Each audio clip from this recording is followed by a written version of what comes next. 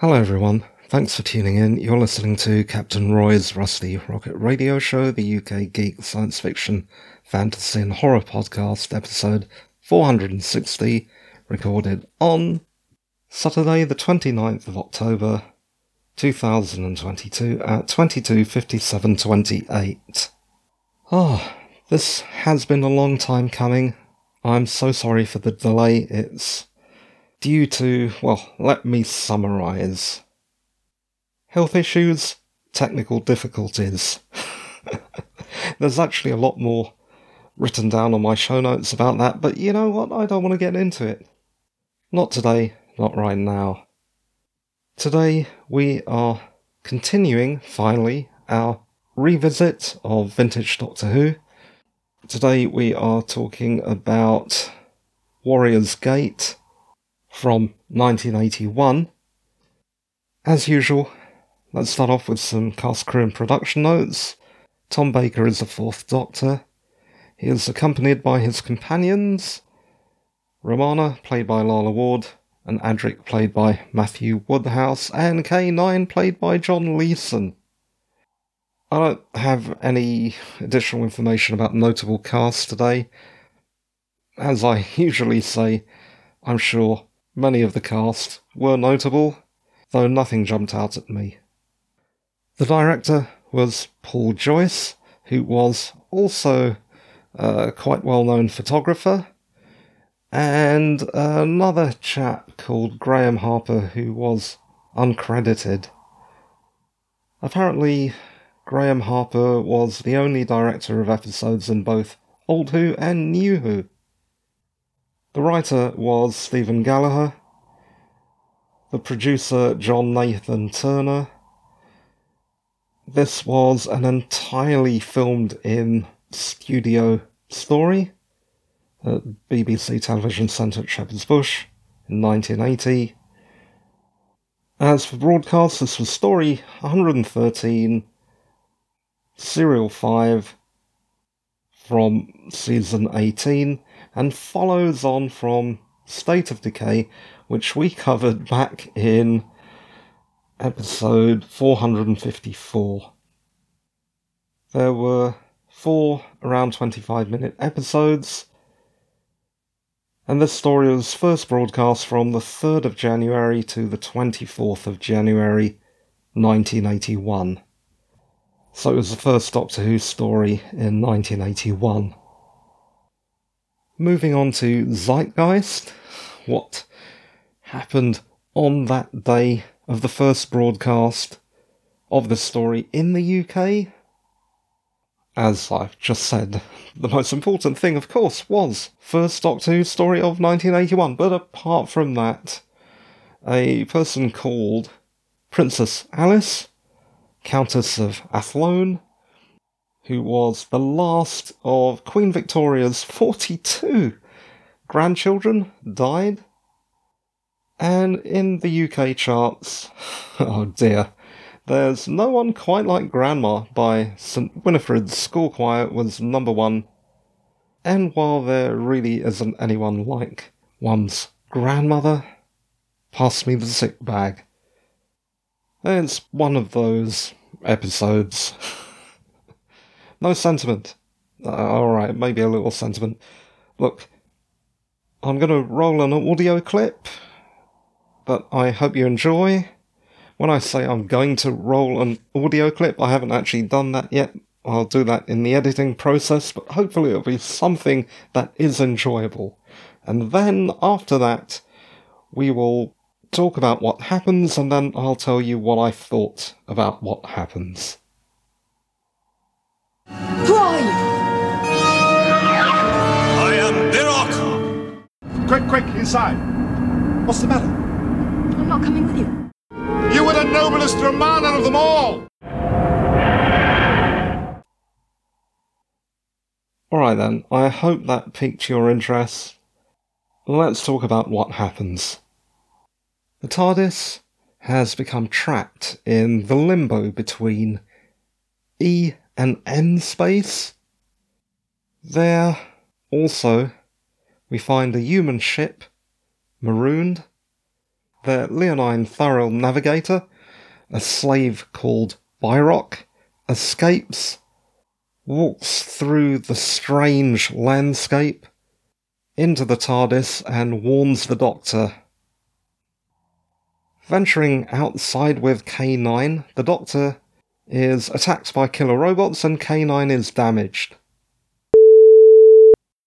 I'm just breaking in here from the cutting room to mention a few omissions, because at this point the Doctor is in some ancient ruins where he tinkers with the robots, and also where he'll later find this magic mirror. I should have mentioned that during the show, I didn't, so I'm mentioning it now. The captain of the human ship, Rorvik, finds the TARDIS and takes Romana prisoner because she, like their Thariel slaves, is also a time-sensitive psychic who may be able to help them escape null space. Adric and K9 follow. Adric hides on the ship, and K9's memory wafers helps the Doctor extract information from the robot. The Doctor learns that these robots were built by slaves during a revolt.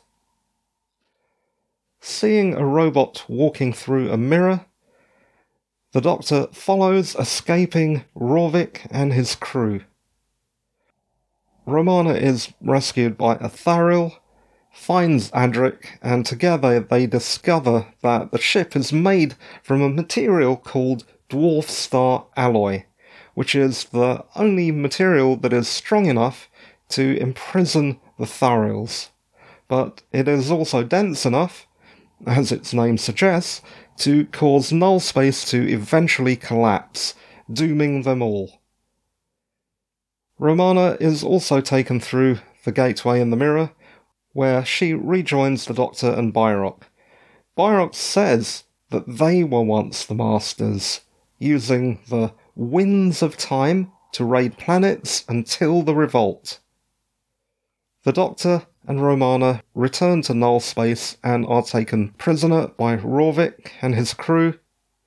Panicking in the short time before null space collapses, the humans attempt to blast a hole through the mirrors with a big gun-like machine. It fails and explodes, though the crew and the captain survive. Romana and Adric help a Thariel to free the slaves.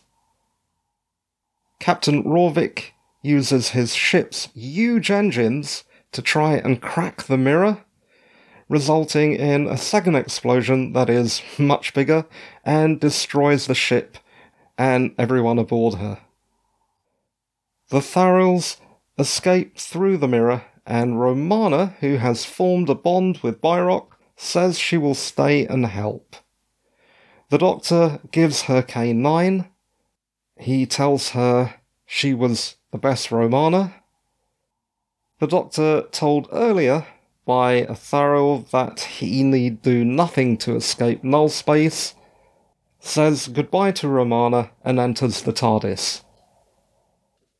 Okay, that is what happens. Let me tell you what I thought.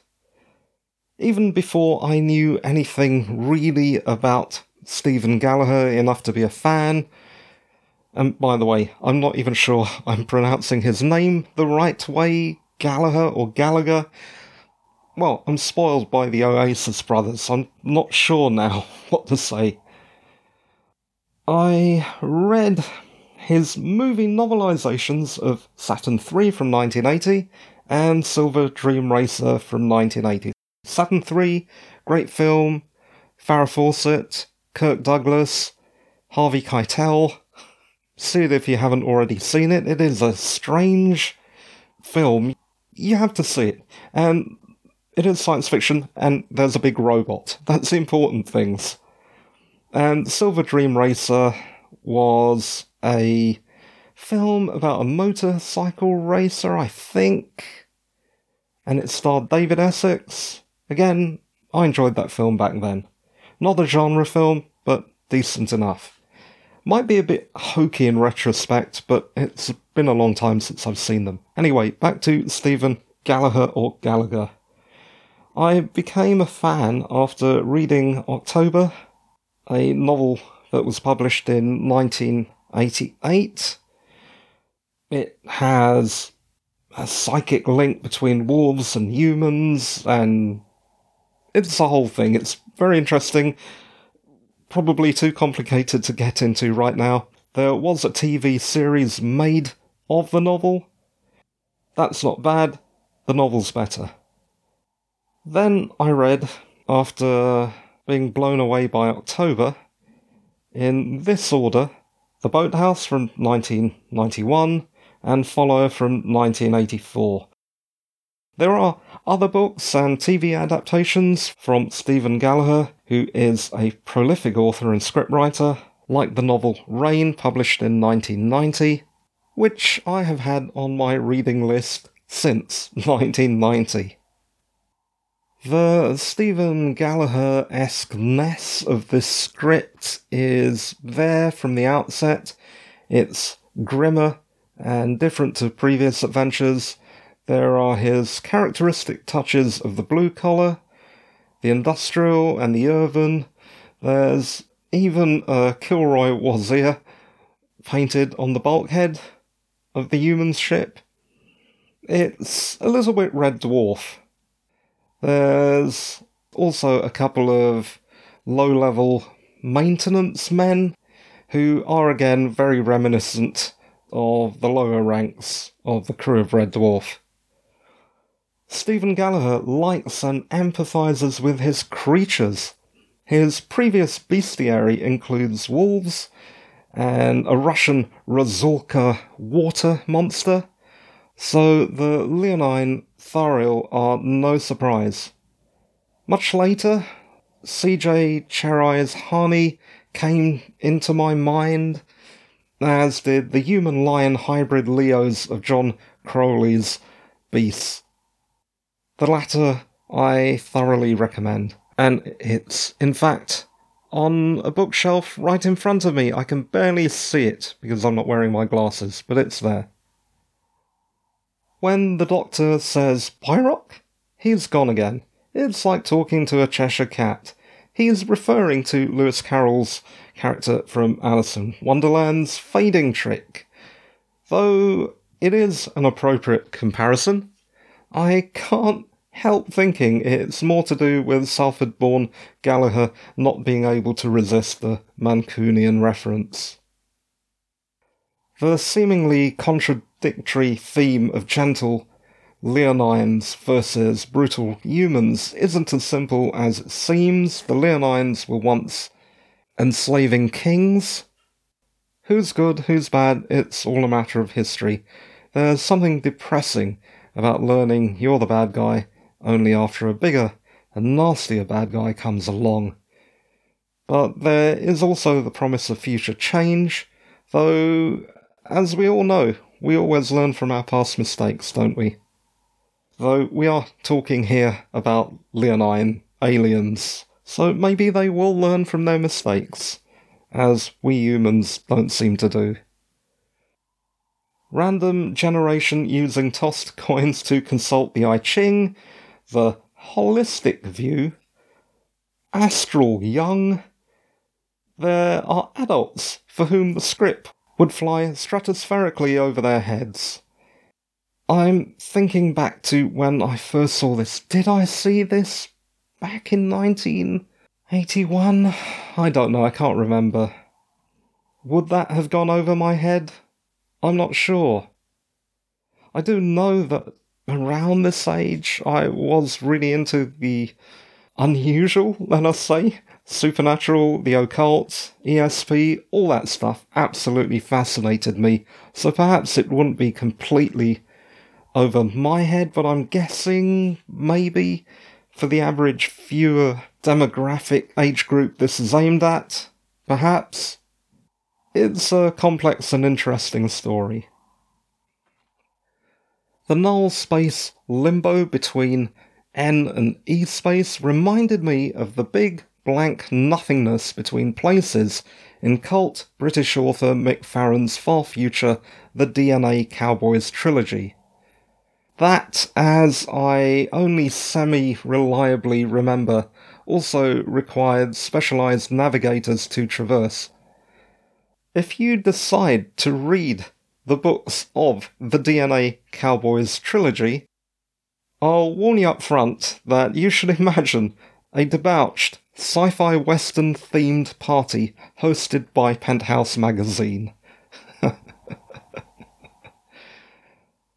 Let's talk about poor old K9, because here we go again with John Nathan Turner's unrelenting, vicious vendetta against our poor doggy. In this adventure, he's blown up and tossed like garbage, not the first time that's happened. Batteries are so flat he's too weak to use his nose blaster, and finally he's left behind with Romana. You ditched him at last, didn't you, JNT? Didn't you just? Let's talk about Romana now. I'm always surprised how fast the Doctor's companions find romance. To their credit, Susan, Zoe, Jo, Leela all seem to have really good judgment in finding excellent partners. Now that I think about it, I can't remember what happened to Zoe, but I'm guessing she did. She found someone. There's also an element of the Thariels being an attractive species. Not only is Romana charmed by Byrok, whose face she strokes, much to his pleasure, but the Doctor is escorted to safety by a sexy Thariel woman. Let's talk about Dwarf Star Alloy. Sci-fi material. There is something very, very familiar about that. Have I heard this in another British science fiction series? It feels like I have. Or something like it. Perhaps Neutronium, which presumably is the key constituent of the fictional material. It has twanged something in my memory. Maybe I'm just misremembering Warrior's Gate, thinking it was something else that I watched, but I don't know. I did some internet searching, nothing turned up. If you've heard of neutronium or an alloy of neutronium used in another British science fiction TV show, let me know. Listener participation. Finally, I feel there is almost too much for 4 episodes, and much of the plot is spread too thinly until the last episode. Thus, that last episode feels very, very crammed. On the plus side, the entire story taken as a whole is so packed full of ideas and weirdness that I got through the 4 episodes quickly. Usually, it can drag in places, even 4-episode format. The 6-episode format's even worse. This one didn't. It went by in a flash. It did not feel like 2 hours-ish. It felt much shorter than that. When it was all over, I bade farewell, finally, to Romanad Voratralunda a second time. Trivia: Stephen Gallagher wrote the novelisation for this and his later script Terminus under his nom de plume, John Lydecker. Apparently, from what I've read on Wikipedia, these were written in an unusual way, as one continuous length of prose, presumably broke up into paragraphs, but no chapters. While that isn't quite as bad as Cormac McCarthy, it probably means that these won't be books that I'll be tucking into. I prefer my novels in a more conventional layout. Oh, I'm saying that, though. I remember reading Tiger Tiger, The Star's My Destination, and that is laid out in a strange way, and there's ASCII art, and maybe I'm being too harsh. And that is it for my talk about Doctor Who Warriors Gate from 1981. As we're in the after-show section, I just wanted to add that this is the second time I've had to record this. The first time was actually a few days ago, but what happened was I was ill enough that what was recorded was okay. I mean, it covered all the items in the show notes. The problem was I sounded really delirious and out of it because I was really delirious and out of it. Hopefully this one sounds a little better. I'm still recovering. I'll talk about that in a later podcast. But it is good to be back and talking science fiction, fantasy and horror and Doctor Who. The show that you just listened to is produced, presented and edited by me, Roy Matur, a writer. Matur is spelt Mathur. You can find more about me or get in touch at roymatur.com. If you want to help, please review and rate the show on whatever platform you listen, recommend it to a friend or mortal enemy, or click on the contact or support link on the website.